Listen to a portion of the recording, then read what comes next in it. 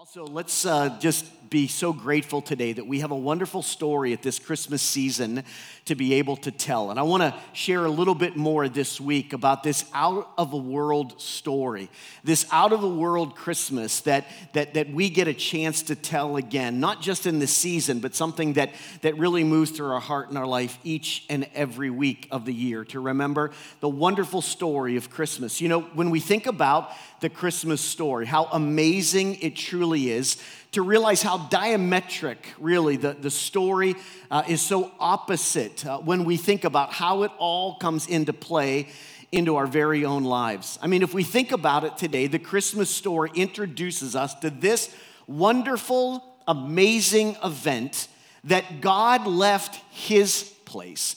God left his world, and he came into our world. We're going to kind of do this each and every week. I want us to just stop and think about that for a minute.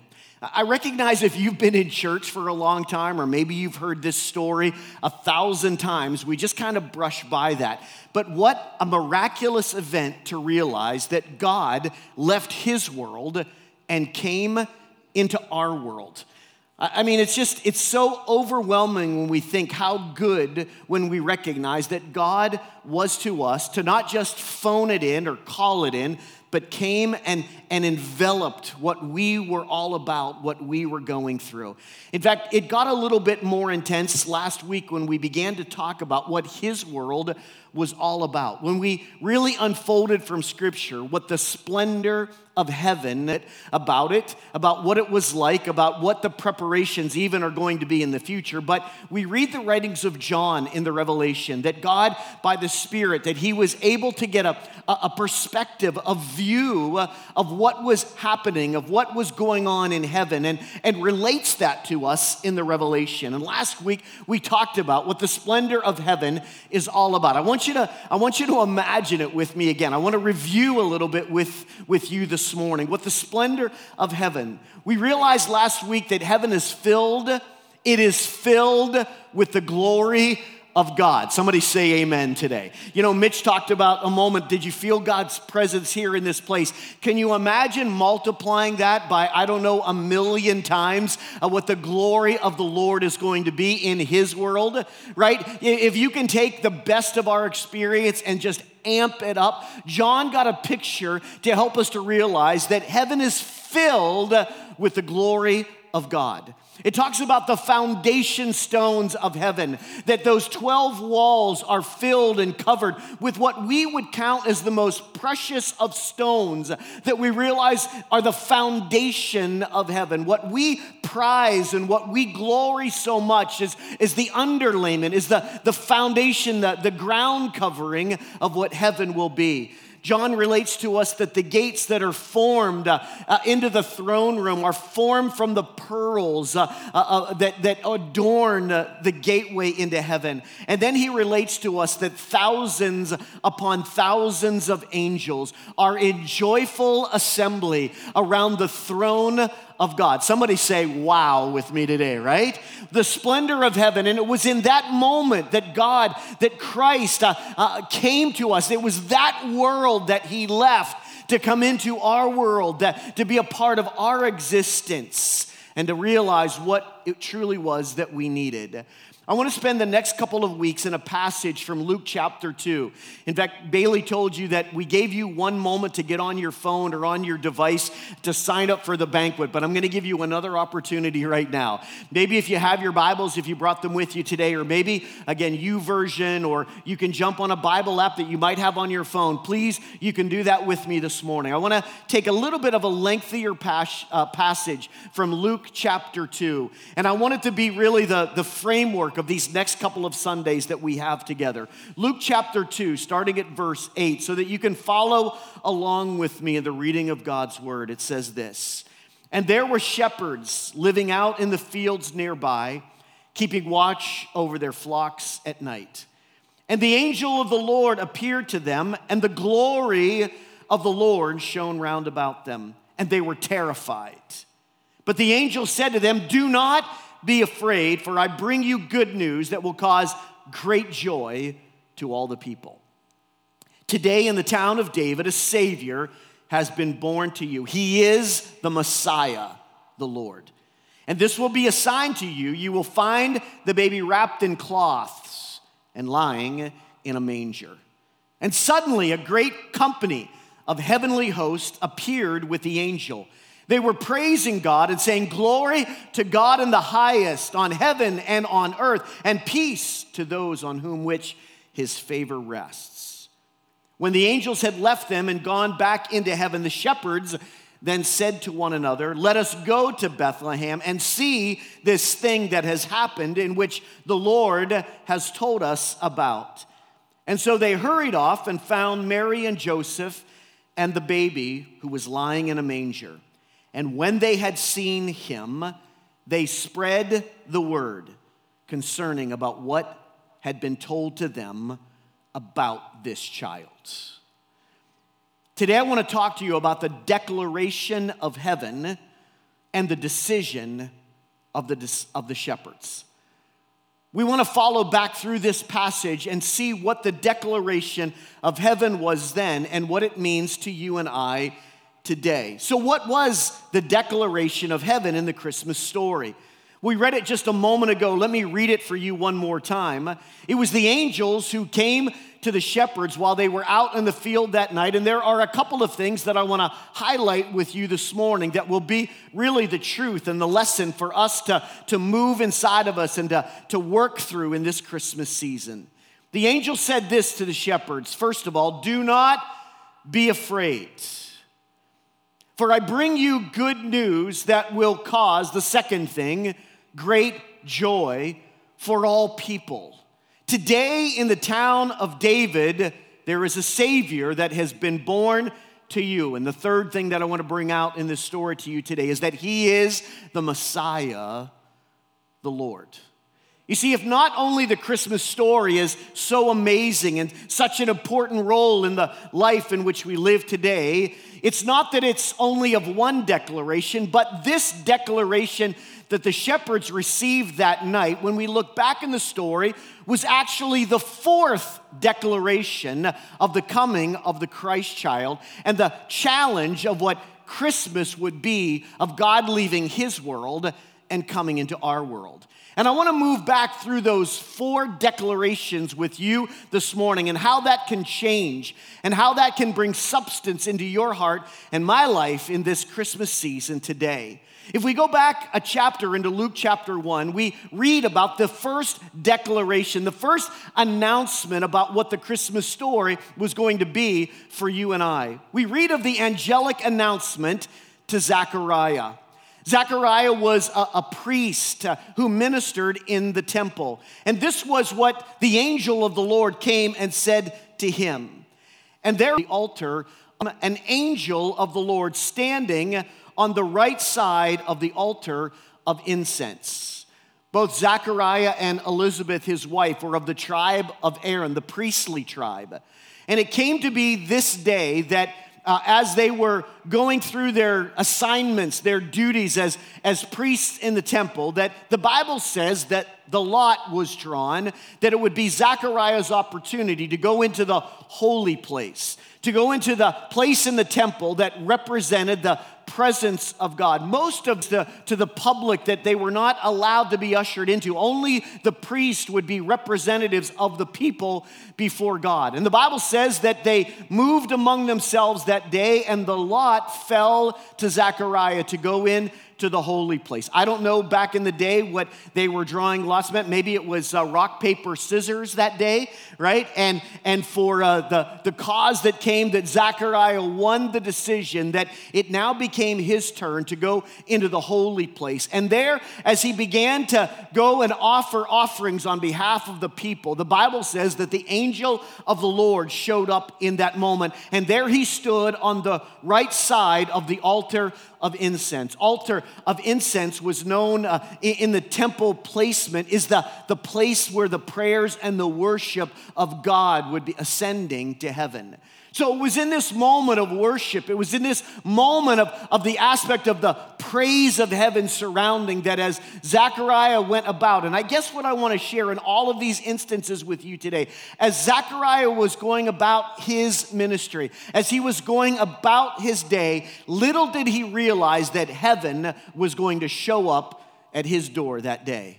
And I want you to keep the expectancy of God's power and God's presence in your life even today. As we sang about today, as God was faithful, as God was active back then, that I want us to live in this sense of anticipation that God's showing up, that heaven showing up can still be a reality for you and I today. As Zechariah was going around his daily dime of ministry, the Bible says that the angel of the Lord came and appeared to him. And when Zechariah saw him, he was troubled, and fear fell upon him. But the angel said to him, and here again, one of the things that I had mentioned earlier, part of our story today, the first thing that the angel said to him was, "Fear not, Zechariah, for your prayers have been heard, and your wife Elizabeth shall bear you a son, and you shall call his name John." We will know him later in Scripture as John the Baptist. "And you shall have," again, the second thing that I ask you to remember, "you shall have joy and gladness, and many will rejoice at his birth. And he shall go out with the power and the spirit of Elijah, and he will make ready, because soon one day the Lord, the Messiah, is going to come." He didn't know in that moment, but down the road that John would have the opportunity to introduce the Messiah to the world. Behold, the Lamb of God who has come to bring his presence to save people from their sins. John was to be a sign, a messenger that the Messiah, that the Lord was coming. And I believe that expected moment. And I want to remind you today that I believe that that is what God still has for you and I as we move through this Christmas season. To realize that there can be unexpected moments where the power and the presence of God can show up in your life. And I think that as God's people today, a God that left his world, that came into our world, that we should get up every morning with that same sense of expectation. God, show up in my life, show up in my family, show up in my moment today to know that you have a sign for me, that you have a moment for me to receive. And what we'll find out would even seem impossible, that God, that you can make it a reality in my life today. And then we read of the second angelic announcement, and that was to a young girl by the name of Mary. Just a few verses later in Luke chapter 1, we read, "And it was in the 6th month where the angel Gabriel was sent from God to a city in Galilee called Nazareth, to a virgin engaged to a man whose name was Joseph. He was of the house of David, and the virgin's name was Mary. And again, as the angel came to her," again, remember our points this morning. The angel came to Mary, and the first thing that he said was, "Fear not." Now be ready, because I'm going to quiz you in a couple of minutes, all right? How many are getting the points today, all right? The first thing that he said to Mary was, "Fear not, for you have found favor with God. And behold, you shall conceive in your womb and bring forth a son, and shall call his name Jesus. And he shall be great, and shall be called the Son of the Highest. And the Lord God shall give him the throne of his father David. And he shall reign over the house of Jacob forever, and of his kingdom there shall be no end."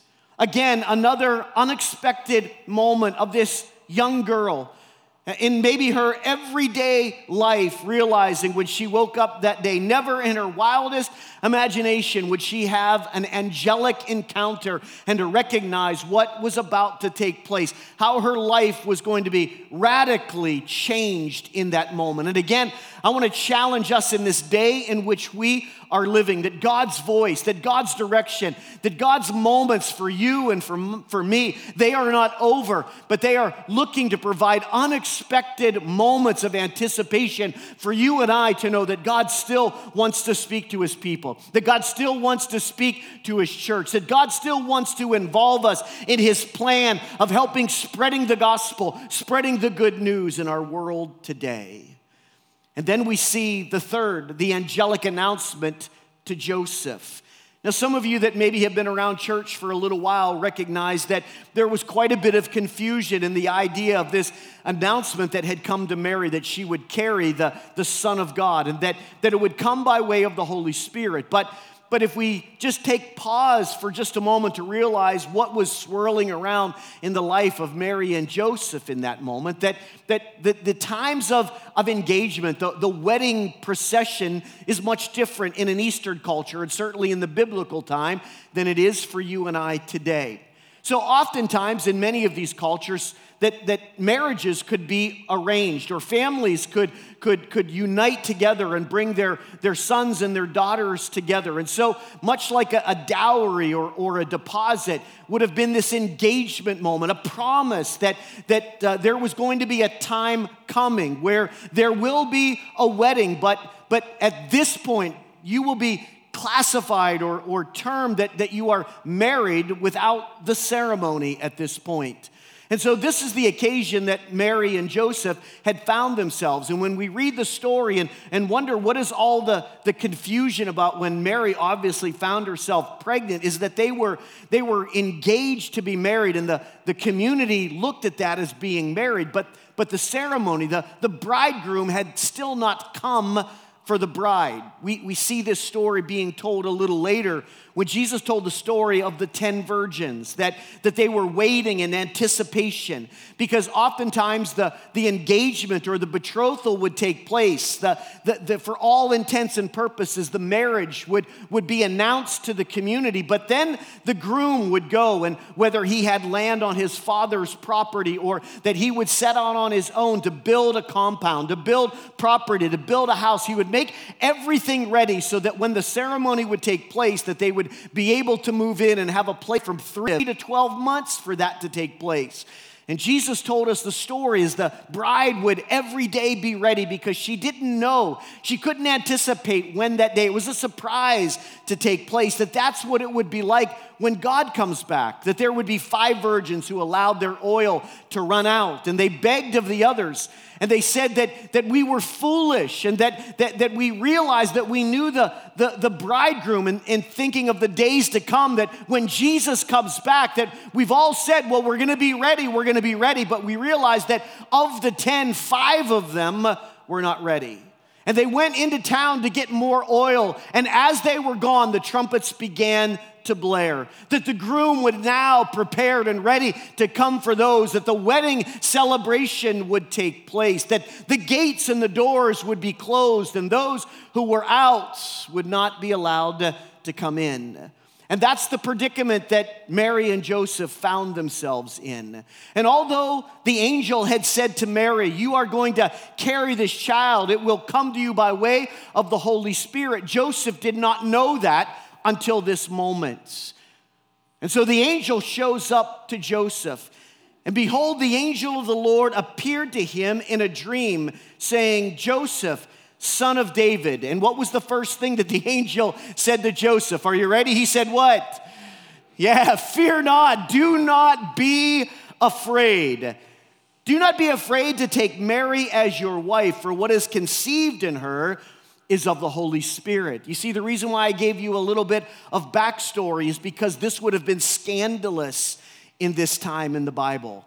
How is it that Mary was pregnant? Because Joseph was out of town. Joseph was in a place of preparation, and then all of a sudden, his wife is now pregnant. There is a visual sign that something must have taken place apart from the promise that was made for them to be husband and wife. And if you know the story, it would have been right for a husband, a betrothed husband in that moment, to divorce his wife or to cancel the arrangement, and that would have caused great scandal community in the well. And so Joseph was finding himself in a dilemma about how all of this had taken place. But there was a declaration of heaven over him as well. For what is conceived in her is of the Holy Spirit, and she shall bring forth a son, and you shall give him the name Jesus, for he shall save his people from their sins.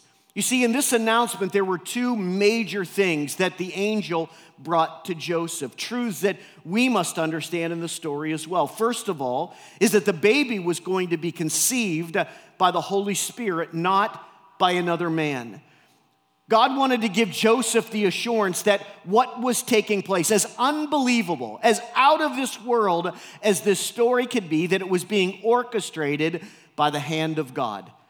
That man would not be involved in this process, but this would be a godly thing, that he could have assurance in his life. The community was not going to understand. The gossip mill was going to be running full out. But Joseph, you can stand strong when all of the other voices come against you, when all of the other voices would cause you to question.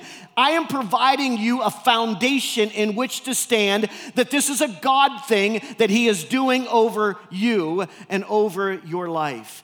And I want you to know that when you step out, when God gives you a word or when God gives you a direction, Christmas provides for you and I that very same truth today. Listen, when God gives us something that is above and beyond, there are always going to be people that are going to question. The gossip mill will always rage at 100%. But when we hear from God, when we get the word of God or the work of God in our life, you see, and that's what God has for us in the troubled times in which we are living. Listen, if this is not a moment, if this is not a platform for the church to arise, for the believer to arise, when we see craziness that is happening, unfounded around the world, what are we going to do? Can I tell you that God has already given the church a word? God has already given his people a word, that he is bringing the Son of God. No matter what they say, God has a word for you and I to let us know that it is well with our soul, that we hear the voice and the message of God louder than the confusion of the world that is around us. The second thing that the angel reveals to Joseph is that he would give the baby the name Jesus, for it would represent, for he will come to save his people from their sins. I want to just share just a moment about how different that would have been in that moment. You see, most times in humanity, and certainly in this time, this biblical time, we name our kids to confirm the past, right? So my dad, his name was James Carson Grove. And when I was born, his only son, he gave me the name James Carson Grove II. That's what's on my birth certificate. There was a slight change in that because of my grandmother.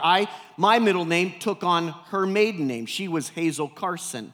But my grandfather, my father's dad, was James Alfred, and the father before him was James Alfred as well. There are generations of James in our family, but it moved to our particular part of the lineage as to James Carson. When we had our first son, our first child, a son, I've told you this before over the years, there was a lot of pressure from my father to Debbie and I, mainly to Debbie, right? Is that you have no option when this male child is born in your home. Because we see a legacy, right, that is birthed on what? The past. There is James Carson the first, there is James Carson the second, and there will be a James Carson the third. And we had our first child, and it was a son, and my father was already writing in the birth certificates, right, before we had an opportunity to get there. Because in our humanity, more times than not, we confirm the past. But what the angel was helping Joseph to realize, that through his son, there would be a future. You see, I'm sure that Joseph was already began to anticipate about how all this was going to play. And I'm sure that his mind was swirling of all of these different pieces that were coming about. But when he heard that he was going to have a son and that it would be a part of the lineage of his family, the angel stepped in and said, Joseph, we're not talking about the past anymore. We're not talking about what your family line is going to do. God is going to rewrite your past. God is going to take away all the bumps and all the challenges. And God is not only going to give you, but he's going to give the entire world a brand new future. And I want some of you to hear me today, that some of us look at some of the difficulties that we have lived, some of the difficulties that we are living, that oftentimes it's our past that stops us from not only living a wonderful present, but seems to eliminate our future. And I want you to know, when the angel made a declaration to Joseph that day, Joseph, we're going to take you out of the equation, and we're not going to think about what the names are going to be in what's going past, but we're going to bring a new name into the equation that's going to wipe away the past, that's going to stop all of the chains that seem to stop you, and we are going to provide the name, a name that is above every other name, that at the name of Jesus, amen, every knee is going to bow, every tongue is going to proclaim. I can shout to my past that it is finished, that it is over, that it doesn't define me, but I have a name now to build a brand new foundation on that's going forward from this day. Amen. The name of Jesus. The name of Jesus. This declaration to Joseph not only meant something to him, but it means everything to you and I today as well. And then finally, we read of the fourth declaration in our Christmas story, and that, as we have read today, was the angelic announcement to the shepherds.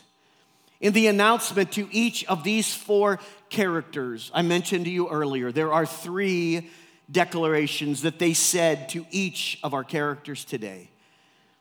They are gifts, I believe, that God wants each and every one of us to receive by way of this incredible story today. These declarations were not just to be a part of the story, but they were to be a part of your story. They were to be a part of our story today. You see, I believe that heaven is still declaring its presence, its power, its gift, its touch, its anointing over our lives today. It's a wonderful story for us certainly to tell on Christmas Day and to tell to our children. But can I tell you more than anything today, adults in this room, it is a story for you and I to live out in our lives each and every day. The declaration of heaven I declare over your life and my life today. The declaration about this Christ child that was going to come to us out of his world and into our world today. But can I say it even more in depth with you this morning? Out of his world into your world today. Into your world today. For as many of us that fill these seats throughout this auditorium today, every one of our stories is different. Every one of our presents is not only vastly different, but our paths as well. But you see, it's in this moment of receiving the declaration of heaven over our lives gives every one of us an opportunity to change the future, to change our line, to change our moment, to change the truth of what the story can bring to you and I. You see, that first declaration, I want to pray and I want to declare over everyone here today, was that the angel came to each one of these, and that declaration was fear not. Fear not. Fear not, church. Fear not, believer. Fear not one who is here today saying, man, I don't know all about this story. I don't know about how all this ties together. Let me declare over you today, fear not. You see, I think when we read the story, it certainly makes sense. I mean, I guess if Gabriel showed up at our door, we'd be a bit freaked out, right? Zechariah was just going about his daily duty. He was just going into the temple like he had done time and time again. But on this moment, God showed up. God had a word. I wonder, again, in our moment of expectation, are we anticipating? Are we open for God to show up in our daily routine? Are we ready for God to speak his truth, speak his words into our life? You see, I'll try to help you with a little bit of an illustration I think that we can all jump in on. It's been an amazing journey for me over this last year to be able to work with the Erie Police Department. It's been a huge learning curve, and there have been so many kind of cool things and truths and lessons that have happened. And one of them I realized not too long ago. I get down every so often and usually jump in the car with one of the guys and ride along. Most of the time I'm with Sergeant Attella, and we're just kind of going through and where the journey is going to take us for that day. And I had kind of this cool opportunity to look at like traffic and driving from the other side of the story. How many can relate? You're just kind of going through your everyday kind of deal. You're out driving, and all of a sudden, a police car pulls in and starts following behind you. Are you with me today? Right? I mean, for most of us, right, it's like, oh my gosh, right? And you're recounting, right, all of your driving sins and, right, your daily deals and, like, do I have inspection? Like, is my registration up to date? Like, are the kids seat belted? Like, am I going the speed limit, right? We just kind of go through like 1,000 things, right? And it's kind of, again, it's been such a cool journey being on the other side, being in the car now, right? And I've noticed as we're driving along, like people are like zipping by us, right, while we're in the police car. All of a sudden, as they go by us and realize all of it, woo, right?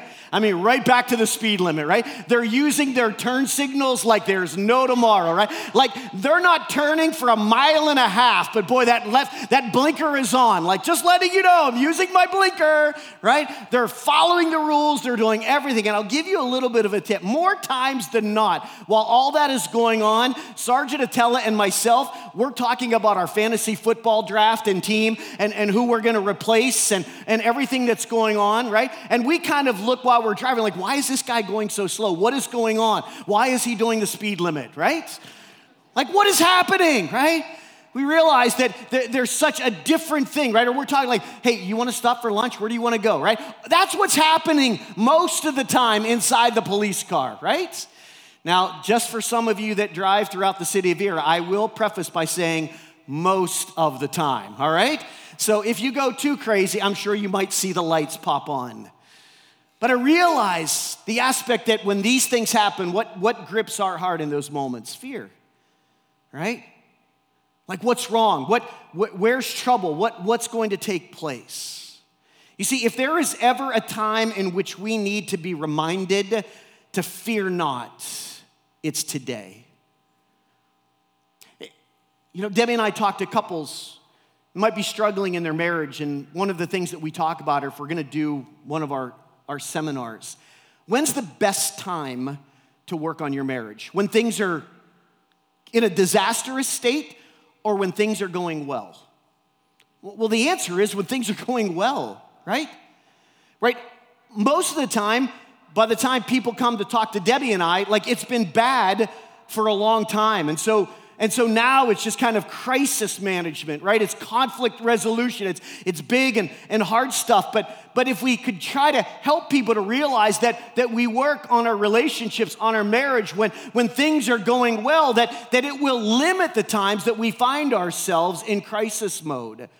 And so we find ourselves in this moment today, and my fear is of the church when we realize of the chaos and all the struggle that is going on, that we have God's people, we have the church running around wondering, I don't know what to do, I don't know what's going on. I'm filled with fear because we've allowed ourselves not in the moments to be able to trust God every day for what God is doing in our lives, but all of a sudden, once the cop car shows up behind us, now we're all panicked and now we don't know what to do because we haven't been doing it all the time to now. And so I want you to know that as we find ourselves in these perilous times, it has got to be the time where the church is arise, where the church is awakened, where the church is ready to go, where the lights are flashing, where the sirens are going on to help people to know the Messiah is on his way. Fear not. Hear me today, church. The currency of heaven is not fear, but that of peace. But that of peace.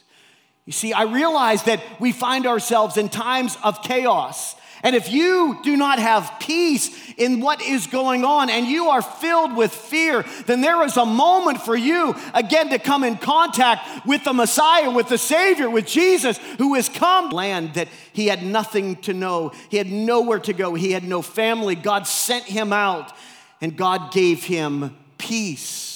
Abraham could have been filled with fear. Moses, when he stood before the burning bush and heard the voice of God and realized that this was holy ground, he was filled with fear to recognize this is the power, the presence of God. And again, God showed up to Moses and said, "Peace I give to you." When Joshua was taking the reins of Moses and leading the people into the promised land, you could read in Joshua chapter 1 over and over and over again, God said to Joshua, "Fear not, be strong and courageous. As I was with Moses, so I will be with you." Hey, Joshua, let me remind you again, be strong and courageous. Fear not. You see, the currency of heaven is not fear, but it is peace. Amen? When Daniel was going to face the lion's den, he wasn't nervous. He wasn't afraid. He wasn't scared. Why? Because he had the peace of heaven, the peace of God in his heart ruling. Listen, there are going to be lions that we are going to face, and God doesn't need a church filled with people that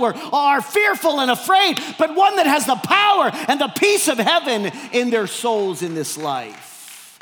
Zechariah, Mary, Joseph, the shepherds, people that were going to announce this great gospel event. Again, the first thing that heaven declared over their lives was fear not. Listen, I'm going to close this morning and pray over you today, and I wonder for those areas that I want to pray this declaration over your lives, those who feel, again, where fear constantly wins. Can I tell you, heaven has something to say about that today? Heaven has a word. Heaven has an outreach to you today. God has peace that he wants to put over your lives. To operate in the supernatural, to do great exploits for the kingdom, to receive the hope of heaven will challenge us to move out of fear and into faith.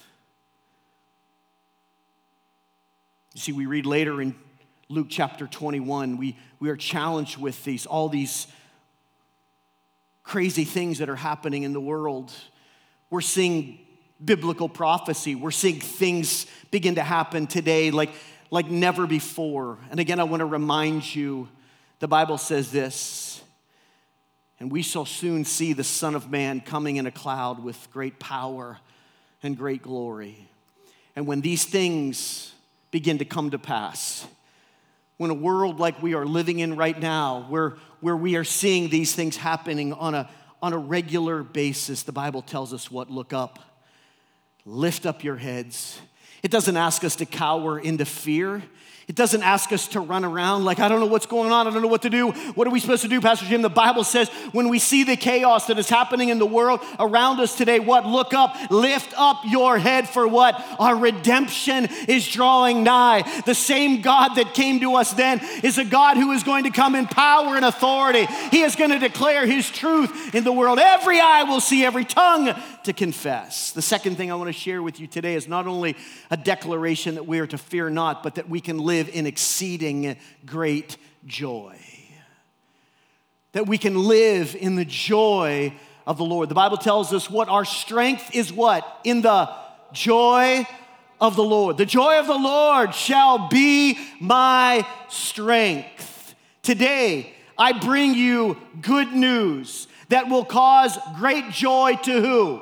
Look at it, to who? To all people. Listen, if there is another thing that our world needs today, is to have the assurance of joy in their soul. You see, the difference is that most of the time we equate to getting through everyday experiences, life, is that are we happy?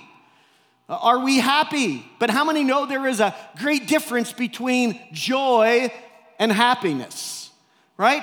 Happiness we get from the root of happenstance, circumstance. And we realize that we can certainly live up and down based on the good or the not so good things that happen in our life. We can be happy and then it can be taken away, right? Our happiness is based on with what? Exceeding great. Doesn't want us happy. The Bible wants us to be filled with what? Exceeding great Joy. Joy in the opposite to happiness is that I have this sense of assurance. I have this peace in my life based on no matter what circumstance around me is going on, my feet are anchored to the rock that shall not be sifted. There is nothing that is going to detract me, but I have joy no matter what circumstance I'm in.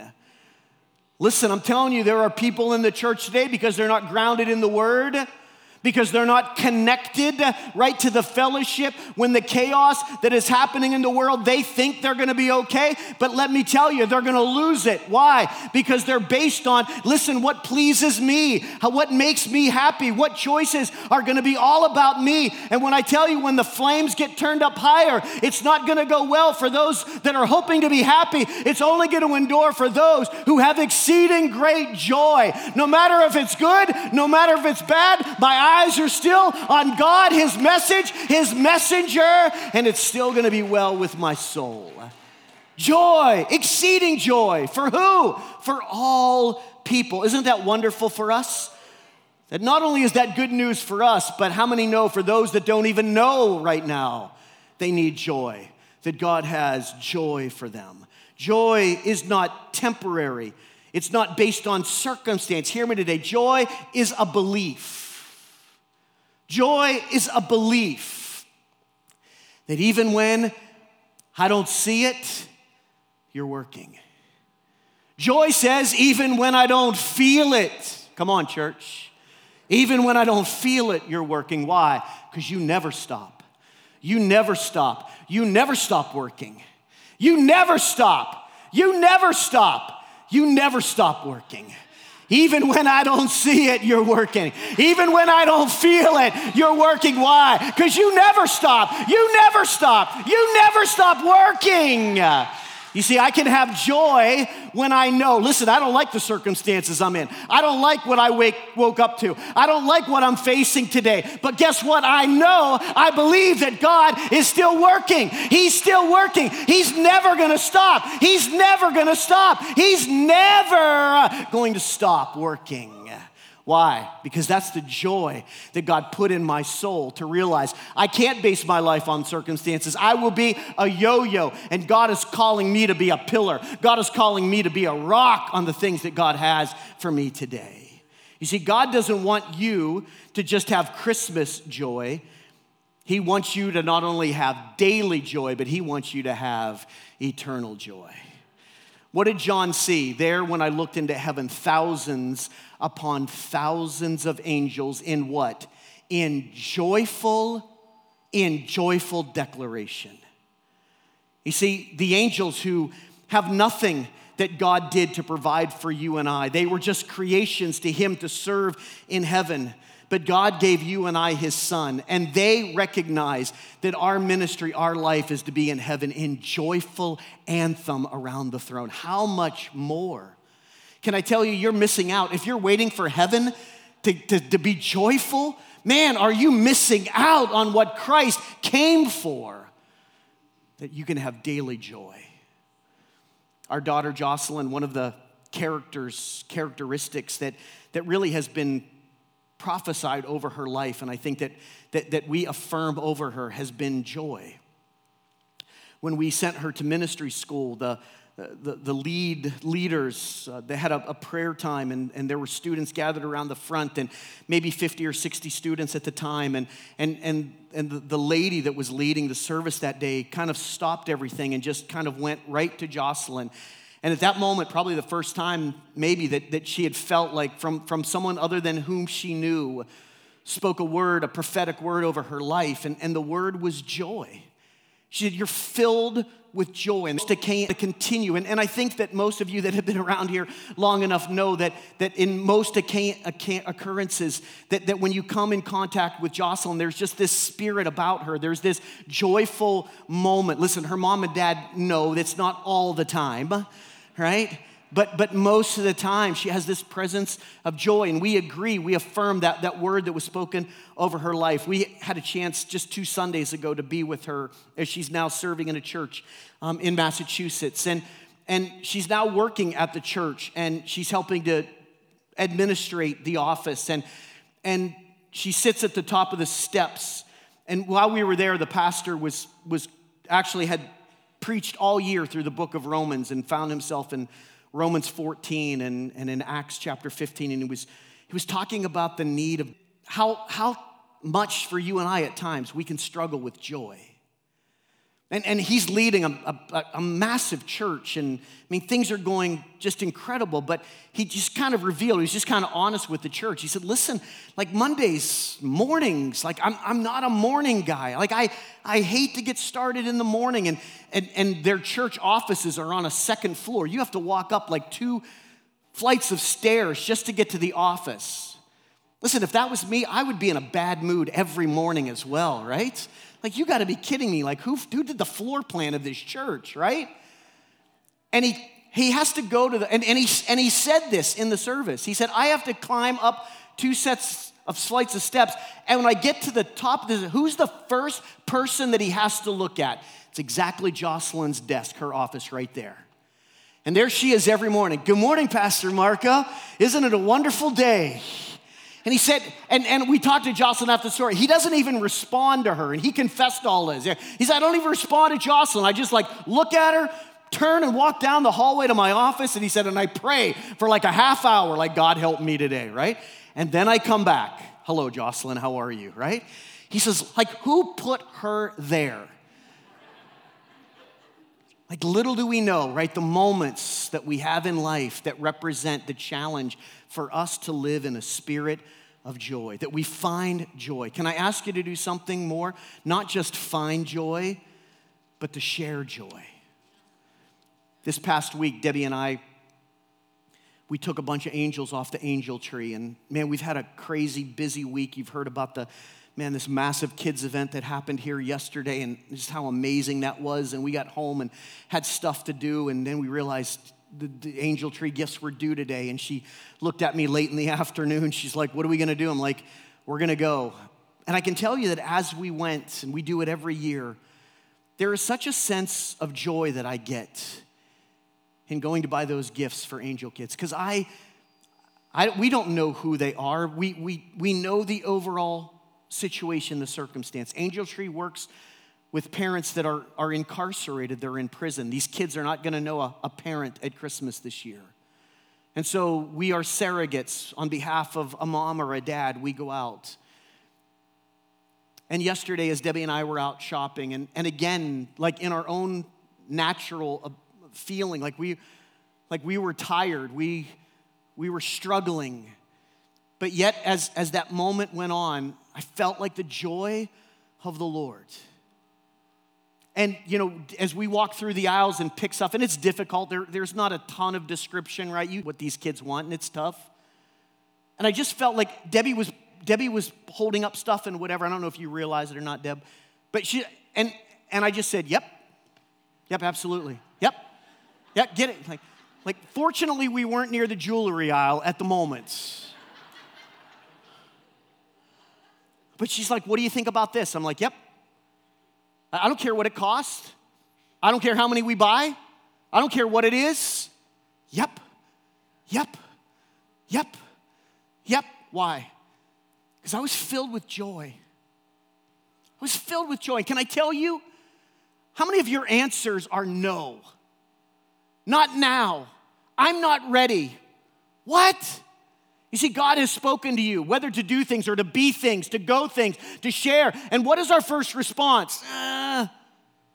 I'm busy, I'm this, I'm that. Like, we're filled with excuses. But can I tell you, when you are filled with joy, do you know what your answer is? Yep, do it again. He's never, God wants to do this. God wanted to, yep, listen, it's not going to be easy. It's going to be hard. You're going to get bruised. You're going to get challenged. People are going to talk. People are going to wonder, like, how did she get pregnant? You were not, yep. Why? Because I'm filled with the joy of the Lord. Because He's never stopped working. And He wants to do His plan through you and through me. So I want to declare over you the joy of the Lord. Listen, you think it's easy? It's not. You think it's easy? It's not. Is it necessary? By a million. God, you're not done. You're not finished working in my life. Let me give you this last thing. The last declaration that the angels made was that the Lord is coming. That one day we are going to see the Savior, the Messiah. Here's one little truth. I'll go quick with this. You see, it's all about influence. It's all about influence, not being inundated. You see, I think so much of Christmas, we're just inundated. Right? We're trying to get it all in. We're trying to do it all. But I want you to know in the midst of that, it's not about the all, it's about the one. It's about the influence. You see, the view of the Messiah at that moment is that Israel wanted a world leader. They wanted a military general. They wanted someone to lead them to political prominence. That's what they wanted. That's what they were hoping for when they heard the Messiah is coming. But think of it with me. When he was born, hardly anybody showed up. I mean, is that not crazy?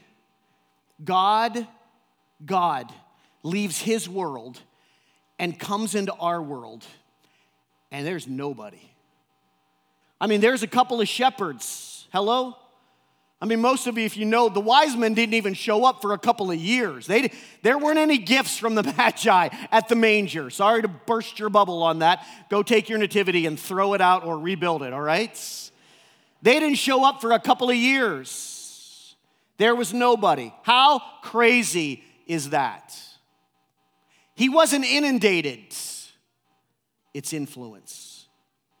When John the Baptist declared, "Behold, the Lamb of God who takes away the sin of the world," can I tell you, nobody followed him. There wasn't a rush. There wasn't a crowd. Jesus didn't have to rent out the convention center. He didn't have to get a block of rooms at the downtown Sheridan because so many people were following him. True, some of John, he just like told his followers, like, hey, if you want to go, go.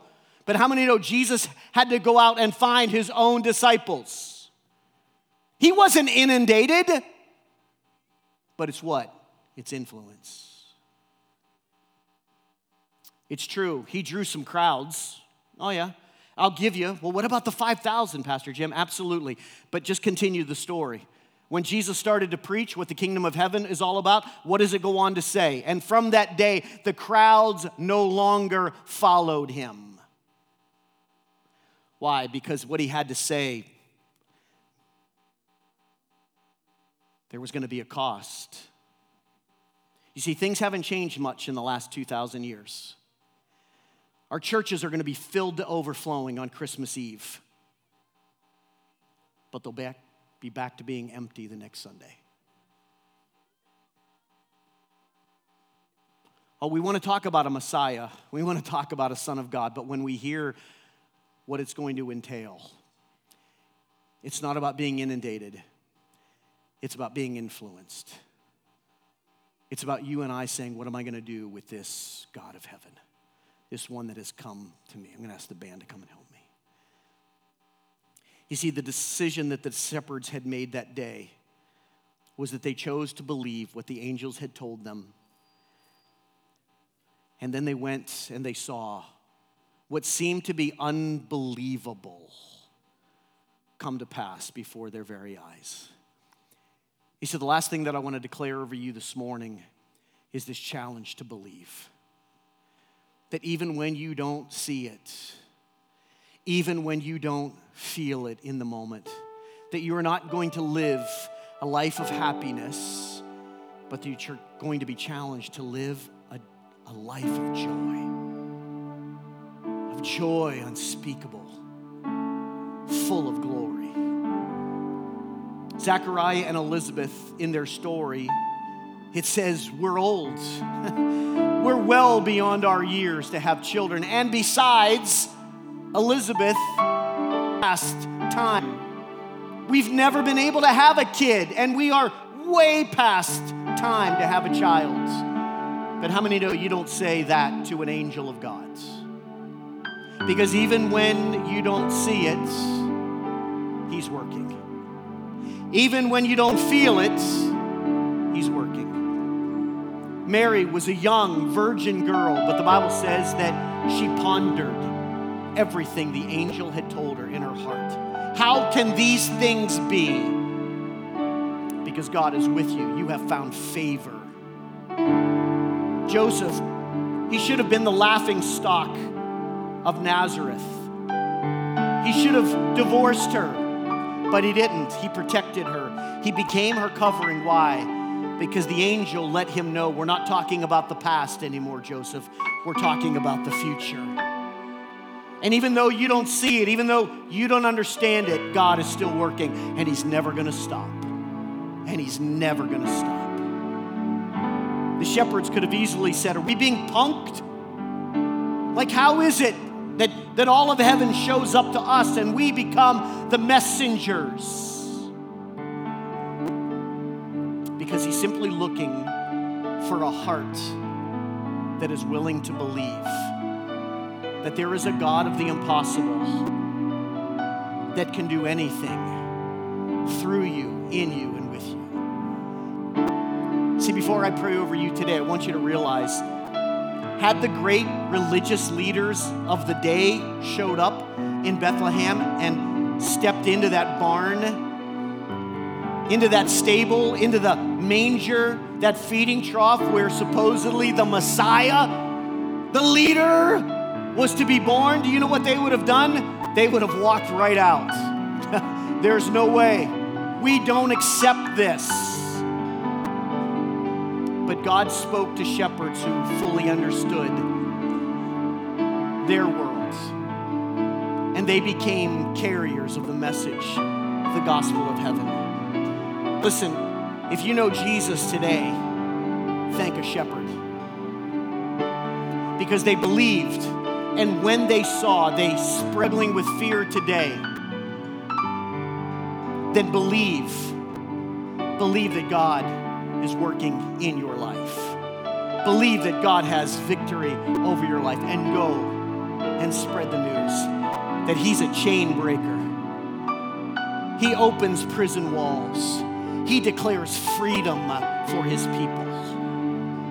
Listen, if you're struggling with joy today, if you just seem up and down all the time because you're living on shifting sand and you need to step onto the rock of Christ today, then believe for you today. And can I ask us today, let's not get caught up in seeming the earthly Christmas story, but let's be shepherds of the gospel and believe and go and tell this wonderful story, the hope that has come to all humanity.